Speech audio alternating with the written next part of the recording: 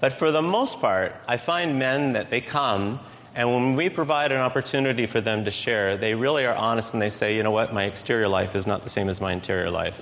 But John Eldridge, in his book, Wild at Heart, says of us, men in that position, he says, we're living quiet lives of desperation.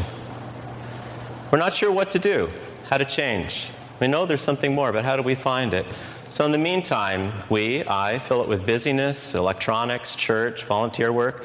Linda has family members, and they have a meal together, and they're all on their phones. Is that not exciting or what, you know? You don't even need to pass anything. You just text the person beside you. They don't even talk. It's just... Well, that works for keeping everything safe and at a distance. We fill ourselves with volunteer work, with employment, with clubs, with sports, entertainment, athletics, and we say we're so busy we don't have time to be with God. We don't have time to do this. We don't have time to do that. On Boxing Day morning, I joined my daughter, who's from down east, and a couple of her kids, and we went to the Tanger outlets. I never go to Tanger outlets. I hate Tanger outlets. If you love them, God bless you, but I hate them. I don't like shopping. I don't really think I like people. I mean, God bless you, I like seeing you, but that's just an awful lot of people. And on Boxing Day morning, why are we here? I'm here because I love my daughter and I love my grandsons, and they had money. How fun. So we went to the Tanger outlet. We stood in a lineup that would just kind of snake the whole way through here. And everybody was happy because look at the deals we got on these Nike shoes. Man, amazing deals on Nike shoes. I'm a Walmart dude. I really don't care what it has on it. It can have a fake Nike. I don't really care. If they're comfortable and they make an old man's feet fit nice, I'm happy. Anyway, it was fun. It was a good experience. I got to experience Nike at Tanger with my grandkids and my daughter. It was really fun. So there's something in us as believers in particular that tugs at us that there must be more. No matter what we do, no matter how we navigate, no matter how busy we get, there has to be something to this life that is different than this. There's got to be something more. So some of us grew up in areas where we create a legalistic way. And we look and act, and if you do this, then you'll be holy. And so I did that. I just remember wearing a white shirt and a tie because I had to wear a white shirt and a tie because God wanted me to wear a white shirt and tie. And if you didn't wear a white shirt and tie, and jeans, that would not do it. Really? You know, does that make him happy? Oh, Jesus said, I look at the inside. I look at the heart. It's not exterior, it's interior. So what more do I need to do? Some of us get tired. We lose our way. It's too hard. Kind of come to the conclusion that God must be mad at us, or he's not listening, he's testing me, whatever it was. Many of us resign ourselves to believe that this is as good as it gets. And we just wait for that glorious day when it'll all be made better. When I was about 20 or 21 years old, all of this darkness collapsed on me. My dad had died. I was still maintaining this exterior, but inside I was the deadest cesspool of life you could ever imagine. I had no hope. I had no concept of God. I was still maintaining this exterior, but inside I was a dead man. And the only thing I wanted to do was to die. So I went down to the Atlantic Ocean. My family was from Philadelphia, my mom's family, and I went down to visit. And then I went down just to end my life by throwing myself in the Atlantic Ocean. Didn't even know how I was going to do it, but I knew I never wanted to come home. There's no reason to live. There is no hope. Without God in here, without hope in here, there is no reason to live. Nothing satisfied me, and I quickly found that out at a very early age. I stood by the ocean. I was pretty chicken. I couldn't throw myself in. I thought, I don't even know how to throw myself in. I don't even know how to die. I'm such a loser, I don't even know how to die. Like, what a loser. And I was scared to jump off the pier, so I just finally yelled out to God, who I honestly hadn't maybe heard of or thought of or felt like he had long abandoned me. I yelled out to God, and I said, I want to die. Now, I would say that louder, but I think I might pop your speaker system here and make a baby cry. But I just yelled it. And there's all sorts of people from New York. There was Belmar, New Jersey, Atlantic City, crazy people in New Jersey, right? And there were a lot of people from New York City, actually, and they were all stoned and high. So for me just to stand there just yelling, I want to die, just kind of fit in with a group of weird people. So I just stood there and I yelled, I want to die. And I think it was the first time I've ever heard God's voice. And I heard this very clear voice speak to me and said, good. And I had this discussion with God I've never had in my life. I said, what kind of sick God are you? I said I want to die, and you are saying good. I don't get you. It was about a few minutes later I realized, hey, what was that? We just communicated. I went back to my motel room. I have no idea why, to this day, I brought my Bible. It wasn't this one. But I brought my Bible, and I opened it up, and I just thought, out of desperation, show me some scripture that gives me hope here. And I opened it up, and the verse that pops off the page to me is, unless a grain of wheat falls in the ground and dies, it'll bear no fruit. Okay, that's not coincidence. There's something that you're telling me. And I'll tell you, over the 40-some-odd years from that day to now, God has been revealing what that really means. Doug, you got to die to you in order to live to me. There's no compromise. There's no shared responsibility. You're either dead and alive, or you're alive to you and not alive to me. There's no middle ground. It gives me such hope today that transformation is possible in this day. I don't have to wait for that glorious day. Oh yeah, then I will be perfect. But in the process, I am being made into the likeness of Christ. So I've been reading Colossians, I've been reading Galatians, been enjoying it, just kind of where Paul is coming from. And I was reading, musing, as you do in this stage in life. And I was reading Colossians 1:27. Don't worry, we are going to get to the scripture in case you're thinking like, well, I got my Bible and I'm not going to use it. We will. Hold on. So I was reading Colossians 1:27, and it says, Paul is saying to them, here is the secret. Yeah, what's the secret? Christ lives in you. That's crazy. I mean, we know it. Ding, ding. But really? Christ lives in me? We're actually see this as these exercises that we were doing with some of the leadership of your church. One of the exercises we do is we ask, how can you see Christ in each other? And it becomes this awkward conversation like, am I allowed to say that? Yes, he's in me. Christ in me, the hope of glory. Christ lives in me. He sees, he knows, he's aware of everything that I do, that I think, that I say. Everything. His life in me. Can hardly grasp the truth, but it's true. So Paul goes on in verse 28 of Colossians 1, and he says, we want to present you, the church of Colossae, present you perfect in your relationship, mature in your relationship with Christ. Why does he strive so hard? So that we will present it perfect before Christ. Verse 29, he goes on, and this is kind of a key here. Paul goes on and says, this is why I, Paul, work and struggle so hard, depending on Christ's mighty power. I see a lot of pastors and ministers that get burned out, and they leave ministry, they crash, they burn. I'll guarantee you, if you're walking in the Spirit, depending on Christ's mighty power, you will not run out of strength. If you rely on your own, you will fizzle. But on him, you won't. So as I'm reading Colossians and I'm going on, I'm doing that in preparation for this message that I want to share here this morning. And I go on to chapter 2, verse 1, and Paul is agonizing for the church, and he'd likely never been there, and he's agonizing for the church at Laodicea, and all of a sudden all of my teaching comes up and thinks, whoa, I know about that church. I never connected the two of them. I know about the church at Laodicea. There's no way I'm going there. There's no way. I mean, let me make my deal with God. There's no way I'm going there. I've never, ever in my life spoken out of the book of Revelation. I've seen all the charts. I've never been able to figure them out. I can't find my way through the hospital here at Perth. I mean, who put those arrows up there? That is the most confusing place in the world, but I tried a couple weeks ago. I try charts. I don't get them. Linda has to interpret everything for me. I can't put together IKEA furniture if you pay me. So when I look at some of this stuff in Revelations, it's deep, it's numerical, it's got dates, it's got sequences, it's figurative, it's, wow, I don't know if I can actually get this. But I'm sitting there, and I sense the Spirit of God just saying, for me today, for you today, to go to Revelation 3 and look at the church of Laodicea. That's your cue that if you have a Bible, I'll be reading out of the NLT. I apologize if it's not the one you're reading out of. It's just the one I'm familiar with. So in verse 14, I'm going to read from verse 14 to 22.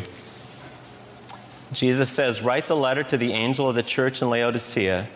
This is the message from the one who is the Amen." Jesus is saying this about himself. He is the Amen. He is the faithful and true witness, the beginning of God's creation.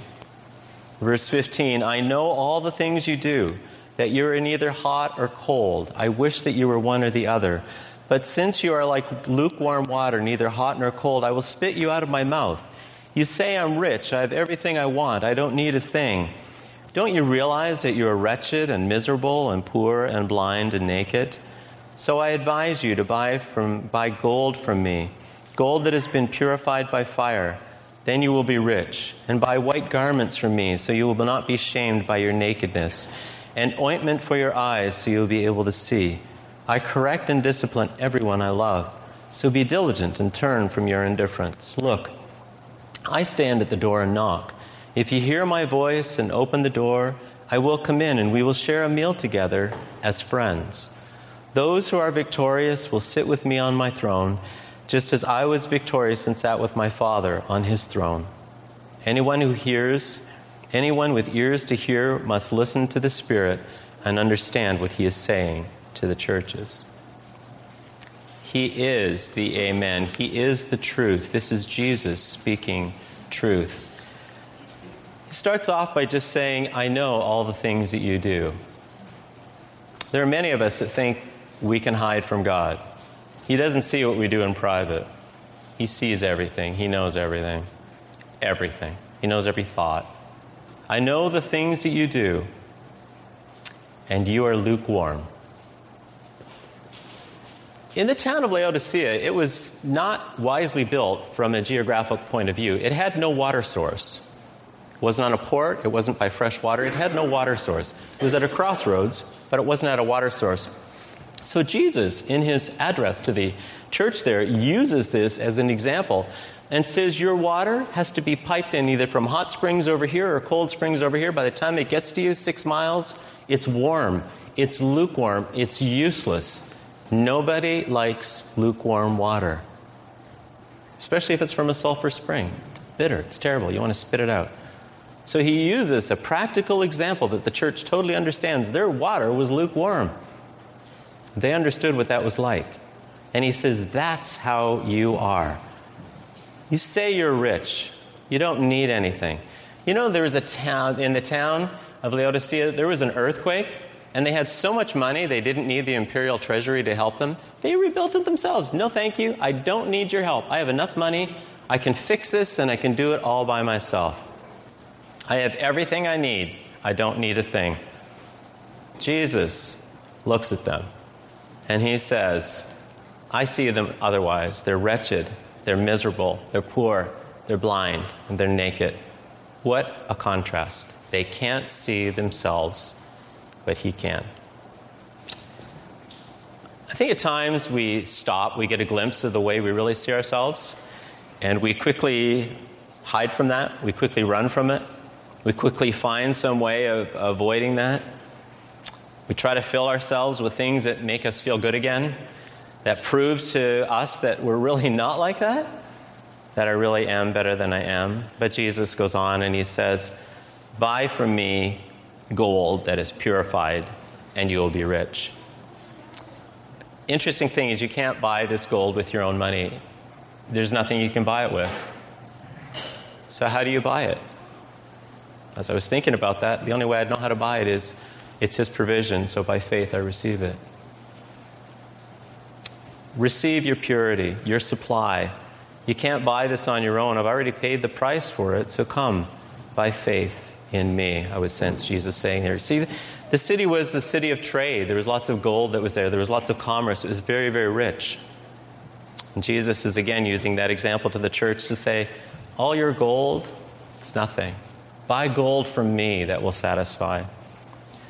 He goes on to say, buy white garments from me so you will not be ashamed of your nakedness. The very first thing that Adam and Eve did when they saw each other was cover themselves because they were ashamed seeing each other because of their sin. Laodicea was a center of a fine woolen undergarments. It was made with black wool, kind of interesting symbolism. And Jesus says to them, I want you to buy from me white garments. Not black garments, white garments. These fine woolen undergarments were treasured the world over. It was known for its fine black wool. But Jesus is saying the exact opposite. I want to give you white wool. I want to give you white garments. I want to give you purity. Because he could see that they were naked and they were ashamed. White robes are so symbolic. Buy from me what you can't do yourself. So many of us want to make ourselves clean and pure. And we try so many ways of doing that, and Jesus just says, you can't do it on your own. Buy from me a robe that makes you white and pure. It's my blood that cleanses you, not your effort or ability. Laodicea was also a medical center. It was where they were famous for their eye salve. So there was great healing that came out of that area. So again, this word is directed to buy from me salve. Your salve works on the exterior of the eye, but it doesn't work so that you can't really see who you are. You can't see the state of who you are. You can't see the world around you and how empty it is. You can't see Jesus. So Jesus says, buy from me without your money, because your money can't buy what I give you. Turn from your indifference and buy from me and come to me. What I sense out of this, and there's many ways of looking at this, but the high level, the area that I just want to touch on today to relate it to us here in Ottawa, in Northgate, in Perth, myself, you. Jesus says, turn from your indifference. Most of us have no idea what we really look like. One of the things that I get to be involved in is just sending us off in times of silence. And I'll tell you that most of us are terrified of a time alone with God. It sounds really weird, but we are. What will he say? What will I see? What will it be like? Who am I when I'm not doing anything? I was at a retreat about 3 weeks ago where I didn't do anything for hours, and it killed me. I sat for an hour in front of a gas fireplace, just feeling that's where I was supposed to sit. You know how boring a gas fireplace is? Flip, flip, flip. The flames all look the same. You can memorize them after about 4 minutes. And I just felt the Lord just saying, just sit here. Be still. Well, I want to go and do something. What are you going to do? You're at a retreat. You don't have to do food. You can go back to your room and sleep. Why can't you just sit here and be still? Wow, that's hard. So we fill ourselves with anything but being still. And yet in that stillness, I think we get a glimpse of where we're really at. Perhaps we touch on the area, we actually see that we are naked, poor, blind, and empty, and it scares us. But what he wants us to see is, no. I don't want you to dwell on that. I want you to see me. I want you to have eyes to see how I see you. How he longs for us to see who we are, yes, but who he really is. Not to punish us, not to condemn us. John's gospel, John 3:17, says he didn't come into the world to condemn the world, but that the world through him could be saved from themselves, from their sin, from their darkness. So Jesus goes on in this passage to the Laodicean church, and he says, I stand at the door and knock. Let me in. Many times that's used in my upbringing for a gospel message saying, you don't know Jesus, let me in. The reference here is actually to the church, and he's referring to people that actually know him. But will you let me in, fully in to you, fully in? I don't know about you, but when I was first working through this whole how do I surrender my life, there were certain rooms. If my life was a house, there were certain rooms, and I'll give you these, but you're not having this one, you're not having this one, you're not having this one, and you're not having this one. Knock, knock. I want that one. No, employment security, future, no. I want to be in control. Well, Doug, there'd be a problem there, because if you're in control, then I'm not Lord. You are. Do you trust me? No, I really don't. Then why don't you trust me? I don't know how to. Then teach me to trust. Let me in. Let me in. It's not, let me in, big bear or big wolf is going to blow the house down if you don't. It's nothing like that. By the way, there's a politically correct version of that fairy tale. Oh, it's so bad. It's so bad. He didn't really want to blow the house down and eat them. He just wanted to sleep in their home because he didn't have a place to live. Everything is so politically correct now. Oh, what a horrible story. Anyway, so Jesus, I wasn't expecting to say that, but this is me. So Jesus is standing at the door knocking, saying, I want this area of your life. Not to consume you, but to free you. I want to free you. Can you and I hear him knocking?